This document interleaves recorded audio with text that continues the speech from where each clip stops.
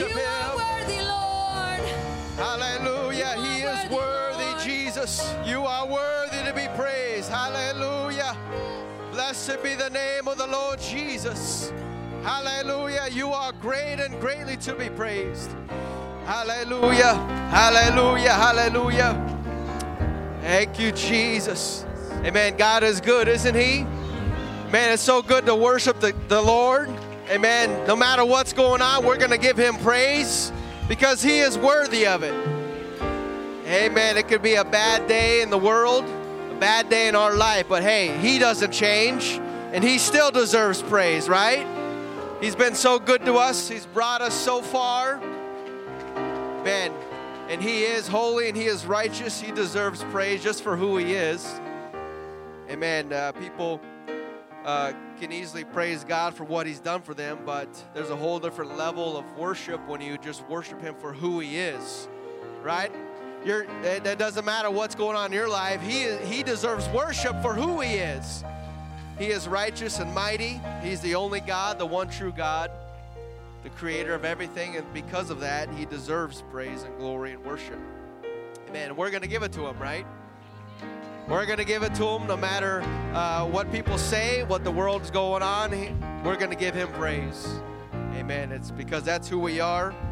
We are the people of God. We are redeemed, amen, by his name and his blood. Amen. And God has done so much for us. Amen. So good to see everyone here tonight. Ushers, if you come, we want to continue in this atmosphere of worship and giving. Amen. Let's all pray. Lord Jesus, God, we thank you, Lord, for this time, this opportunity, all that you're doing in our lives, for this moment now, Lord, that we can give back to you, Jesus, in worship and giving. Ask you to bless this offering, multiply it for your kingdom. We pray for each and every need. God, your hand be upon them and touch them. In the name of Jesus, we pray. Amen. Amen. Let's come and give unto the Lord tonight. Here I am to worship, and here I am to bow down, and here I am to say that you're my God. You're altogether lovely, altogether worthy, altogether wonderful to me. Here I am to worship you, Lord. Here I am to bow down. I'm here to say here I am to say that you're my God. Oh, you're altogether lovely, altogether worthy, altogether wonderful to me. One more time together. Here I am to worship, and here I am to bow down, Lord. Here I am to say that you're my God. You're altogether lovely, altogether worthy, altogether wonderful to me. Hallelujah. Thank you, Jesus. Thank you, Jesus. Blessed be your name. Blessed be your name. We worship you. We thank you, Lord. You are good, Lord. Amen. As we are staying, we go to the word of the Lord tonight. Joshua, the 3rd chapter, continuing in our series of entitled Crossing Over. Joshua 3, verse 5. Joshua said unto the people, sanctify yourselves, for tomorrow the Lord will do wonders among you. And Joshua spake to the priests, saying, take up the ark of the covenant, pass over before the people. And they took up the ark of the covenant and went before the people. Verse 14, when it came to pass, when the people removed from their tents to pass over Jordan, the priest bearing the ark of the covenant before the people. And as they bear the ark, were come unto Jordan, and the feet of the priests that bear the ark were dipped in the brim of the water, for Jordan overfloweth at all his banks all the time of the harvest, that the waters which came down from above stood and rose up upon a heap very far from the city of Adam, that is beside Zaratan, And those that came down toward the sea of the plain, even the salt sea, failed and were cut off, and the people passed right over against Jericho. And the priests that bare the ark of the covenant of the Lord stood firm on dry ground in the midst of the Jordan. And all the Israelites passed over on dry ground until all the people were passed over, clean over Jordan. Amen. So I think tonight's part 5 of crossing over. Turn to a few people and greet them in Jesus' name as you're seated tonight.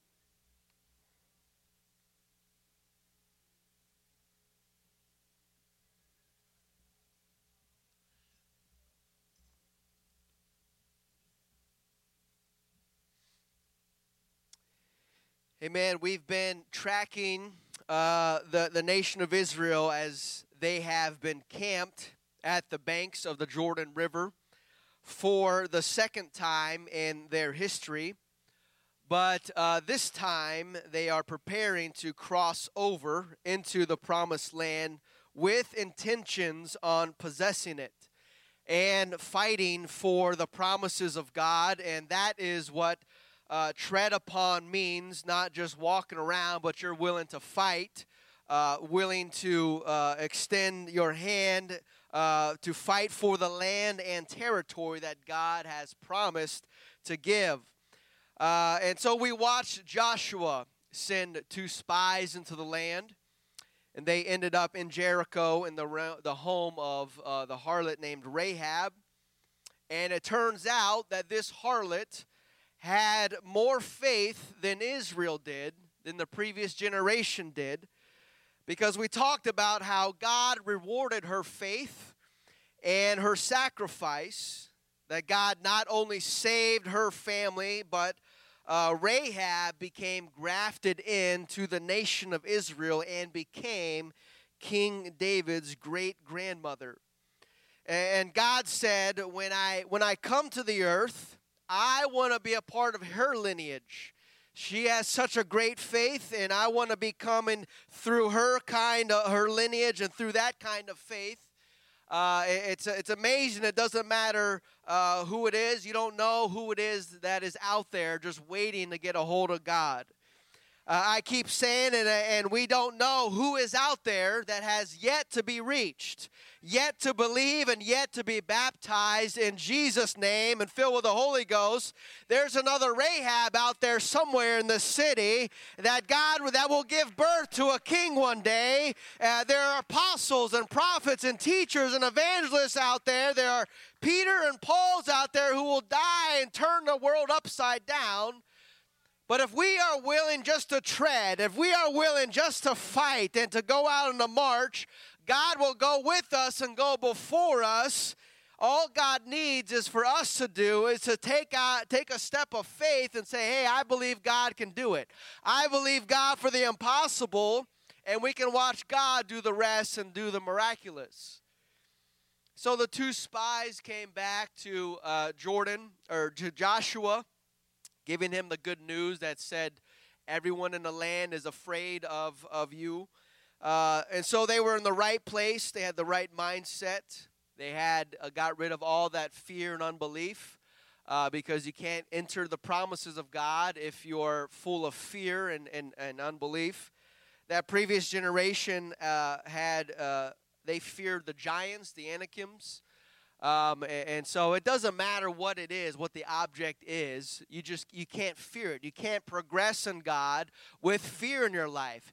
You can't progress in God if you're afraid of COVID. If you fear COVID or you fear anything, you can only go so far in your walk with God because of that barrier of fear that pushed them back and caused them to wander in the wilderness. And so fear will prevent you from moving forward, and that's what happened to that nation, that entire generation with Moses.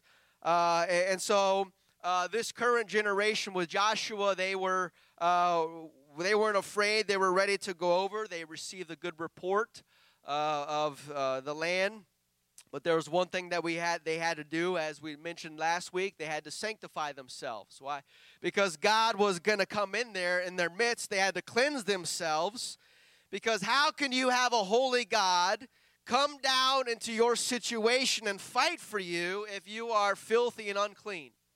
That it doesn't work. It's light and dark. It doesn't blend together. And so if you're filthy and unclean, or there are unclean things in your home, how can you have a holy God go before you and make a way for you and prepare that in holiness and righteousness? And the only way you're going to know which way to go is if you are clothed in righteousness and holiness as well.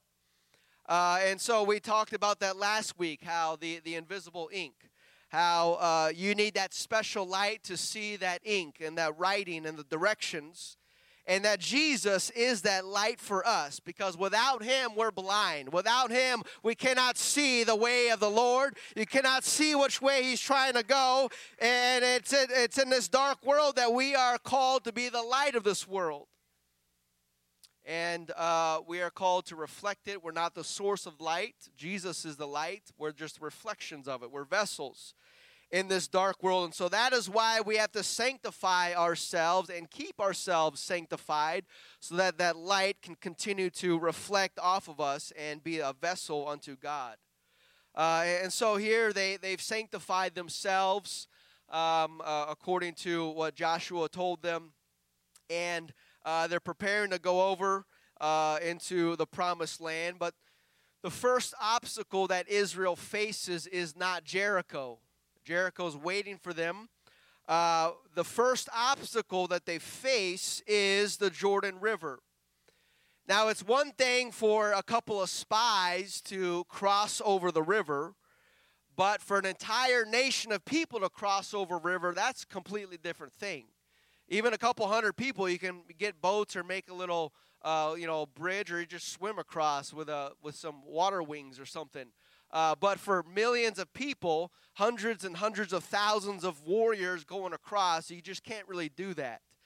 And so it's going to take some planning, engineering, takes architects, a lot of resources to construct something that can pave a way for that many people to cross a river that is overflowing its banks. But remember, Israel had just come out of the wilderness. They've been wandering for 40 years. They're blessed enough to have shoes on their feet. I mean, they're not carrying around cranes and forklifts and things to build a bridge or a highway to cross over the Jordan River. So they didn't have any resources to build a bridge across the river. And so when you don't have what you need to get through or over your obstacle, where do you go? Where do you turn to? Where do you go when you are lacking? Many people will fall on the safety net of the government and the social nets that they have in place.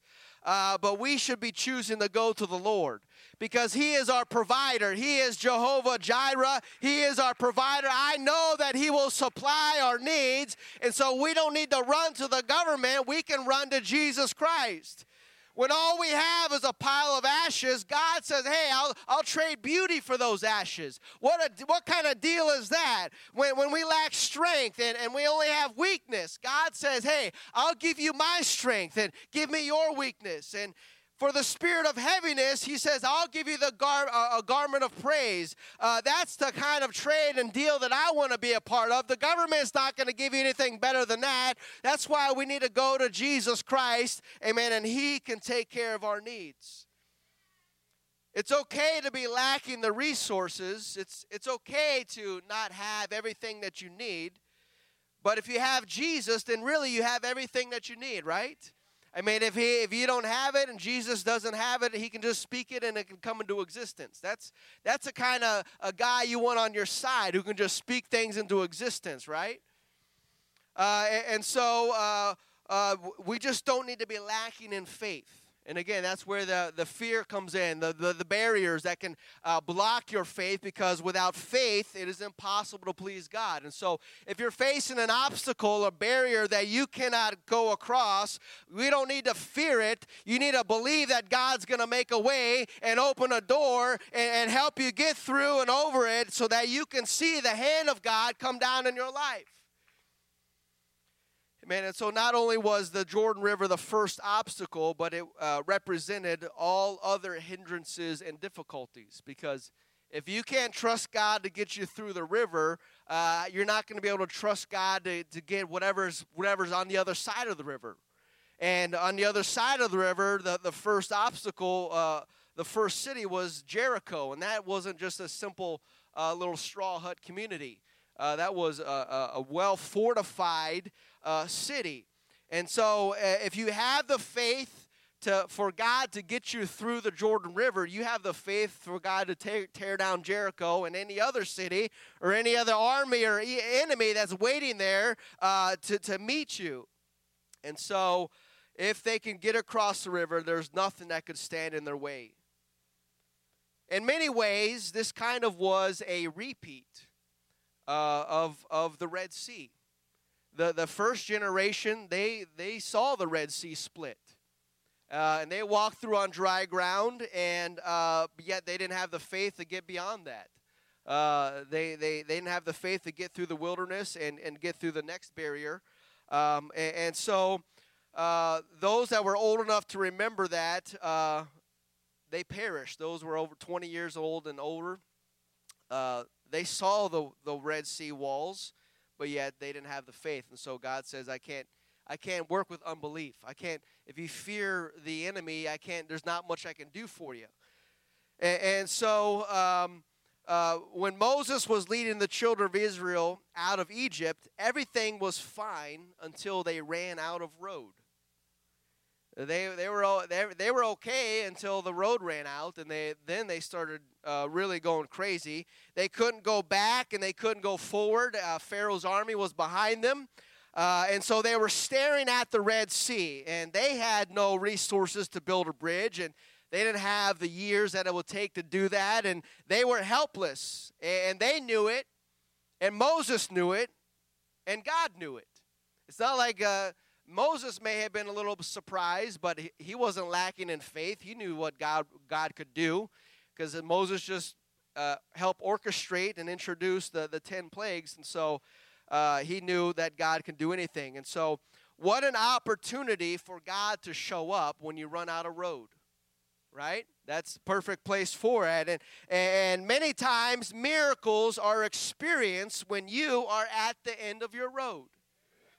You can't do anymore, you have nothing left, and you've tried all you can do, or you've drained all your resources, and that's when you often see God do his best work if you turn to him, because that's what he likes to do.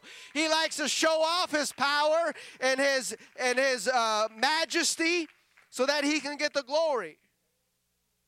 I heard a pastor say that when he prays for missionaries, he doesn't pray that God will just pour out blessings in their lives. He says when he prays for missionaries, he prays for empty pockets. He prays for empty pockets. Lord, let them have empty pockets so that they're totally dependent on you. How about that prayer? How often do we pray like that? God, empty my pockets. Empty their pockets, God. We always pray for blessings. We pray for full pockets, right? We're not going to pray for empty pockets. What kind of life would it be to have empty pockets? But having God open every single door. Having God perform miracles left and right, and you see the hand of God and the glory of God, or have your groceries dropped off at your door by a stranger, what kind of life would that be? It would not be a dull life. It would be an exciting life, seeing God's hand work in your life and provide for you every day of your life. And some would say that's no way to live. Well, one can argue that's living by faith. One would say that's living by faith when you have empty pockets. Here, I'm not advocating that we sell all and we start a tent community, but what I'm saying is that miracles often happen when people run out of options. When they run out of options, run out of places to go, when their pockets are empty, that is a place where miracles often occur, and that is a place that many people would probably rather not be in. Who's going to say, I want to be a place where I have empty pockets? There's no comfort there. There's only desperation and there's only hunger when you have empty pockets. One person who had full pockets but didn't get their miracle until their pockets were empty was the lady with the issue of blood. She had it all, but she spent it all. Trying to fix her problem, going to every physician, every doctor, every possible way to fix it. But when her pockets were finally emptied, they were filled with desperation and hunger for a miracle. And that led her to crawl through the crowd and reach up and grab the hem of Jesus' garment. And the miracle was there waiting for her. Why? Because she had empty pockets and she was desperate and hungry for a touch of God. And so when you find yourself staring at an obstacle or a barrier and you have no other option but to call on God, that's when the waters start to split. That's when the miracle happens. That's when you pass through on dry ground and to the other side only by the hand of God, and that is the only option that you have to get you through. So the children of Israel witnessed Moses raising his rod and God parting the Red Sea. They walked through on dry ground. And just like Israel facing the Jordan River, the Red Sea represented every obstacle that would come for them. God is thinking, if the children of Israel watch me part the Red Sea and have it collapse on the army right behind them, right, just in time. I mean, it's amazing. It's one thing I can imagine walking through and seeing the 100-foot wall of water, but then to turn around and watch it all fall back down. Like, you know that the hand of God was holding that up if you watch it fall on the army behind you. And so if they saw that, surely that they would have the faith to believe me, because if God can defy nature, if he can split an ocean, what does that mean he can do when something else comes along? What is hunger when God can part the Red Sea? What is this army standing before us if he can put the previous army at the bottom of an ocean? So to truly understand the meaning, if God is for us, who can be against us? That means if God has ever done anything for you, if he has performed a miracle in your life, if he showed himself to be good to you, if he has opened a door that you knew only he could do it, well, then you have everything you need to get through your next obstacle, because everything was found in your previous obstacle and your prior giant or your prior barrier that you faced, whether it's a body of water or giant walls or an army or a sickness or disease or addiction or sin. They are all the same in God's eyes, just another obstacle. And hey, I got you through that last obstacle. I can get you through this obstacle. That's the type of faith that we need. That's what we need to believe in. And that's what the first generation could not do. They did not have that faith. And so that's what they failed to understand as they passed through the Red Sea. How many times did God tell Moses that he was going to wipe them out and start over? Can you imagine how frustrated God must have been saying that? After all that he's done time and time again, doing things for them, and yet still they had not the faith to get through. If you want to frustrate God, then you just do what Israel did. Start complaining after witnessing God's hand in your life. Start complaining, and that'll get you on a naughty list real quick, because you can get God's attention real quick in two ways. You can cry out to God for help, or you can complain to him for what is going on in your life. And you choose which way you want to go, but I choose to cry out to God and believe that he can do the impossible, because I know he's already done it in my life. He's already brought me through countless things, and so if he's brought me this far, what stands in my way is not going to be a hindrance to me. God's going to see me through. And so the people with Moses, they complained and they died in the wilderness. They didn't have the faith for the miraculous. But the only good things that come out of Moses' generation was Joshua and Caleb. And they were a part of it, but yet they're the only ones that had the faith. And so it doesn't matter how few there are. If you're a believer and you're following the word of God, God will see to it that you get the promises, you get the blessings. It doesn't matter if God keeps you alive for another 40 years like he did for Joshua and Caleb. They were going back in. Only two that to go back in. And both generations faced a similar obstacle, a large body of water that needed to get across. Obviously, Moses' generation, we may allow for more grace because they were just released from prison of Egypt and they were really on their own. But again, that's extending some grace their way. But there is a big difference when God split the waters for Moses and when he did it for Joshua. For Moses, it was just Moses holding up the rod. But when Joshua watched the waters part, there was a team of priests that were carrying the ark into the river, and the waters parted. And so if we're going to cross over the next barrier into the next dimension of God, we're going to have to work together as a body, carrying the ark of God, carrying whatever God has called upon us to do, and to do things as a body and as a team. No, you and I, no singleness, no more you and me, but it's us. So we've got to come together and go forward in what God wants us to do. Not taking turns, but we all do it together. We move and act and breathe as one body and one mind and one accord, because it's all of us or none of us, right? We're not going to split up and say you have get to go first and you guys stay behind. That's not what God wants. He wants everyone carrying the ark and going across together. Amen. Amen. And so I need you and you need me. We need each other in order to see God's hand, his miracles, his signs and wonder and happen in our life. We need each other, but we all have to do our part and carry our own weight to get across the river. And so if you want to see God get excited and unleash his power and have the people of God start carrying the ark together down the river, marching towards the next obstacle, and God will show up and show off his power.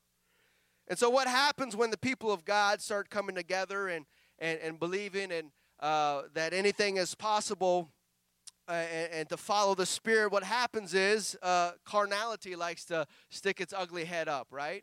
I mean, if you're moving in the way of the Spirit, then the flesh wars against the Spirit. The flesh is going to try to prevent you from going that way. And so if we're all going to unite and carry the ark together, we've got to watch out for the flesh and watch out for carnality and the works of the flesh, because it's inevitable that it will show up. Maybe it may come into thoughts like, I don't like who's next to me. Or if we're carrying the ark and you're saying, I don't like who's standing next to me, that's not good, right? I don't want to walk with them. I want to walk with my friends, or I want to be with them. Like, it's just these little thoughts, that's not unifying. It's not edifying. It's separating. Or what is he or she doing holding the ark after what they have done? Thinking like that can easily halt forward progress, because we got to be moving together, right? Ephesians 4 says, I therefore, the prisoner of the Lord, beseech you that you walk worthy of the vocation wherewith you're called, with all lowliness and meekness, with long suffering, forbearing one another in love, endeavoring to keep the unity of the Spirit in the bond of peace. Endeavoring, that's an action word. That means you have to exert yourself. You have to put forth an effort. And so Paul says it takes work to keep the unity of the Spirit.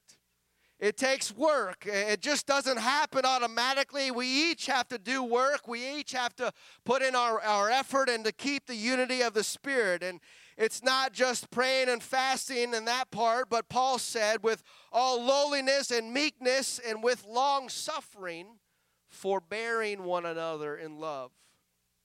That means holding up one another. It also means to suffer. Sometimes to hold somebody else up, you have to suffer a little bit. It has to cause you some pain, or you try to do an exercise and hold your arm up or hold something up over your head for extended period of time, and your arm gets tired real quick. And so that means endeavoring to keep the unity of the Spirit. You're working whatever it takes. And so sometimes we may have to suffer a little bit in order to keep the unity of the Spirit. Sometimes somebody might be a little too carnal, and you want to be carnal back. And your flesh wants to fight back, right? Sometimes you want to bite back.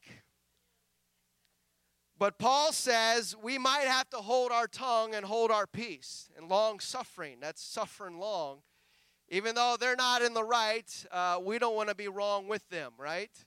And so we can't control what people do to us, but we can control how we respond. And sometimes if we're not prayed up, sometimes our flesh will jump out first, and we're like, oh, get back here. And we may do things or say things that may cause pain into others, as opposed to endeavoring to keep the unity of the Spirit.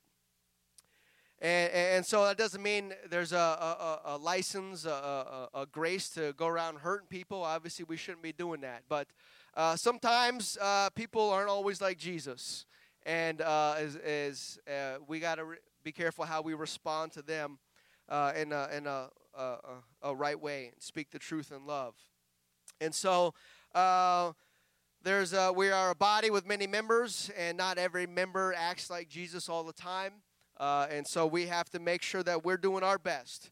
But if we're endeavoring to keep the unity of the Spirit, then we all, with all lowliness and meekness and long suffering, will forbear one another in love. God will work it out. God sees every injustice. He sees every hurt, every pain, every word, every action, every deed that is done. And God will work it out, and He can do it better than you can. We can conceive our own ways of retaliation, getting back at them, but I assure you, God can do it better. And if we let God do it, then we're off the hook for anything that has to come back to us, right? And so let's all carry the ark together. We come together and we find out and we find our place in the body, and we pick up the ark and we carry it on our shoulders, and we march forward to see what God has in store for apostolic praise.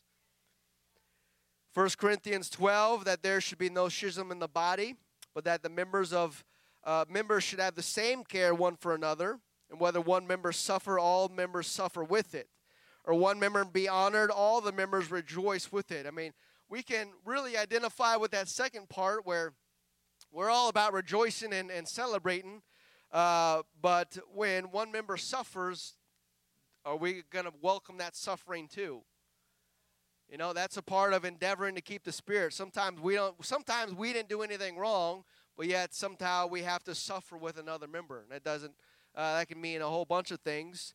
But, you stub your little pinky toe, the whole body suffers. You know, it's just the way it is.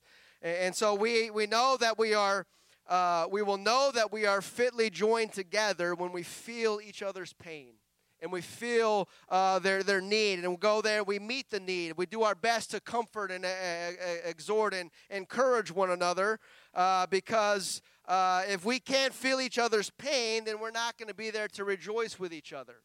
Right? When one member suffers, we all suffer. And so if we can't feel the pain, or we don't want to feel the pain, then there's a break somewhere, a disconnect. And so your hand is not connected to your big toe if you can't feel it when you stub it. And so because our body is united and in harmony, we feel pain from all different members. And so if each individual part works out and does what it's called to do, not for its own purpose, but for the body, then we are doing and fulfilling what God wants us to do. We're just a stone. Paul says we're lively stones built up for one another. But it all can't be about us. It can't all be about my brick and my stone. But we're trying to build something for God. And so we have to take all of our bricks together to make what God is doing in our life. And so we may wonder, where's my place in all this? We have to choose, and we have no choice in the matter where our place is, because God puts us where He wants us. It's our responsibility to grow, to learn, and to join together with the people that have been placed on each side of us. We're just here carrying the ark. We're ready to move forward and go across the Jordan River and to see what God has in store for us. And so my job, your job, is to be in one mind and one accord, united with every brick that surrounds your brick. And we may not know exactly what bricks are next to us. That's why we got to be nice to everybody, right? And because we want to follow what God wants us to do. Musicians, will you come? And it came to pass, our text, it came to pass, verse 14, that when the people were moved from their tents to pass over the Jordan, the priest bearing the ark of the covenant before the people, and as they that bear the ark were come unto the Jordan, and the feet of the priest that bear the ark were dipped in the brim of the water, for Jordan overfloweth all his banks all the time of harvest. And so after roaming in the wilderness for 40 years, they finally come back to the Jordan River. And now they're ready to cross over it. And wouldn't you believe it, that when the Israelites are finally ready to break through and break forth, they're ready to cross over, would you believe it, that the Jordan River is swollen? It's overflowing at its banks. It's flooding the surrounding areas. And it makes things worse when the river is flooded. When the river, the water is 5 feet higher than what it should be, that creates problems. At first glance, you would think that if we're going to cross over, the time not to do it is when it's not flooded.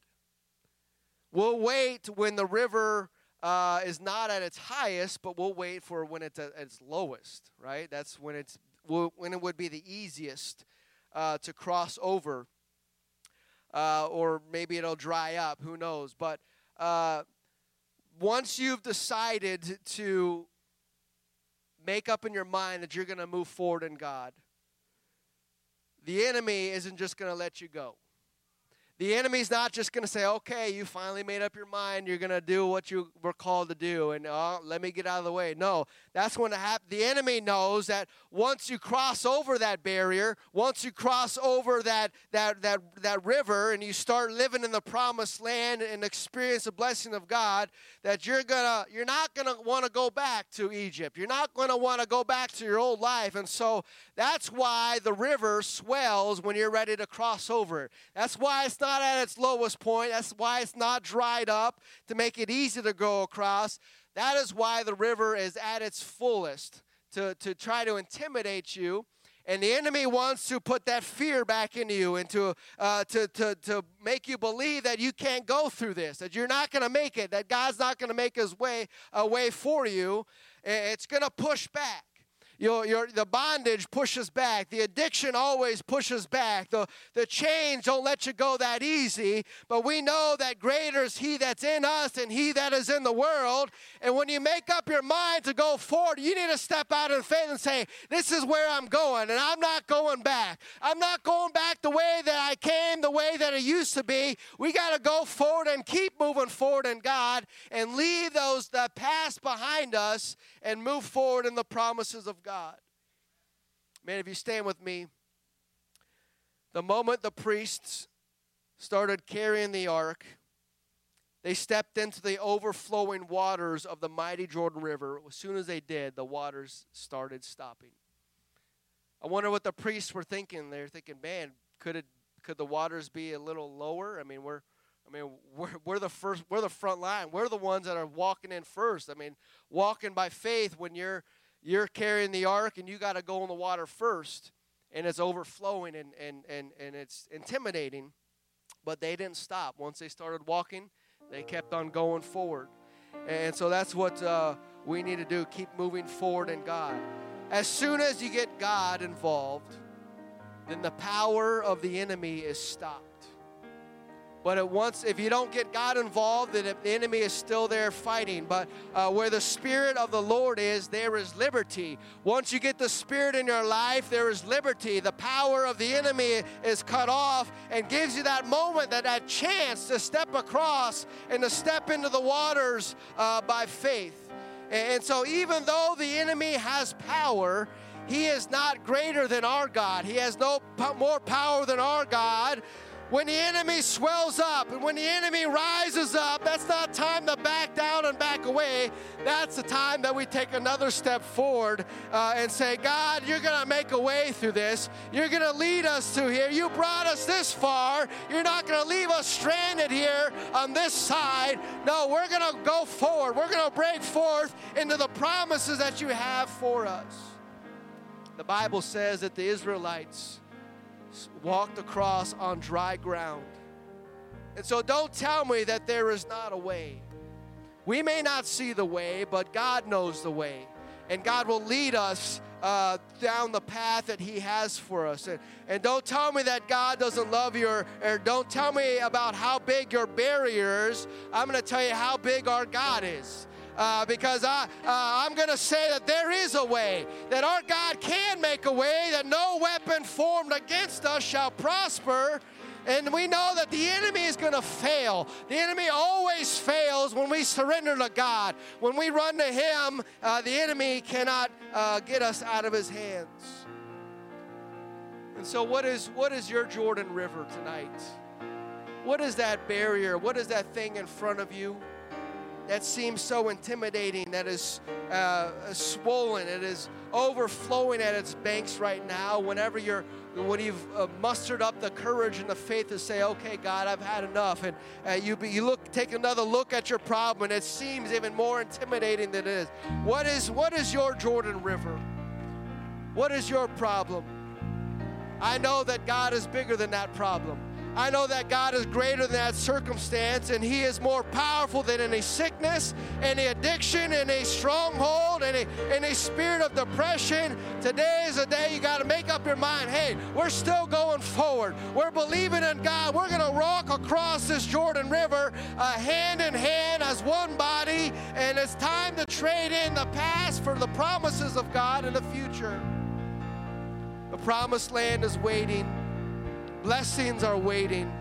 And so we can't let anything keep us from going where God wants us to go. It doesn't matter if the world goes on lockdown again. We can't fear what the world has or what the world does. We're going to put our faith and trust in God. Amen. You believe that? You believe we got great things in store? God is leading us across into the promised land. Let's worship the Lord together tonight in faith and thank him for what he's doing in our lives. Hallelujah. Thank you, Jesus. The Lord is my shepherd, and he goes before me. He goes before me. He knows where we are. Oh, defender behind me. Hallelujah. I won't fear.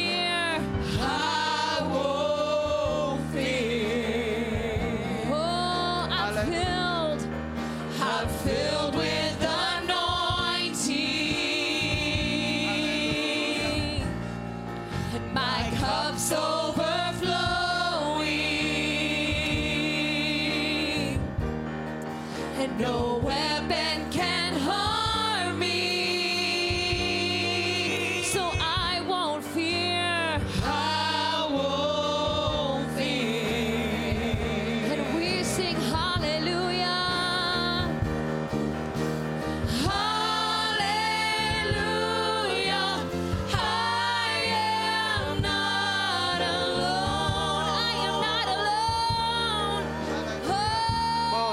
With us.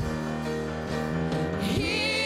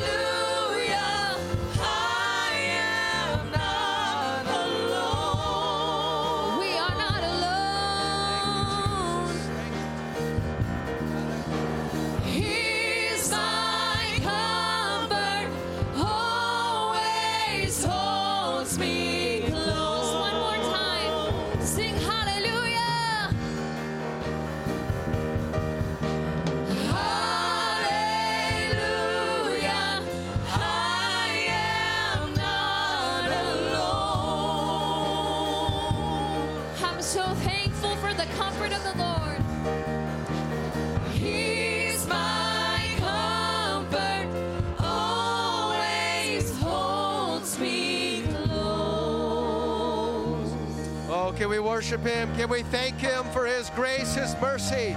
We thank him for his hand that's upon our lives. God, that you're going to bring us through. God, we believe in you. We trust in you, God. We're going to break through every barrier, God, in you. We're going to see the victory. We're going to see the promises that you have in store for us. Man, it's so good to know that we can stand upon the word of God and we have that encouragement and that faith in the word of God to help us through. And no matter what we go through, we can always look to examples in the Bible. People that are just like you and I, and they face the impossible. And if God brought them through, he'll bring us through. Amen? Amen. We just got to keep believing, keep remaining faithful and consecrated to him. Amen. And we're going to see God do great things. Amen. Amen. God bless you all.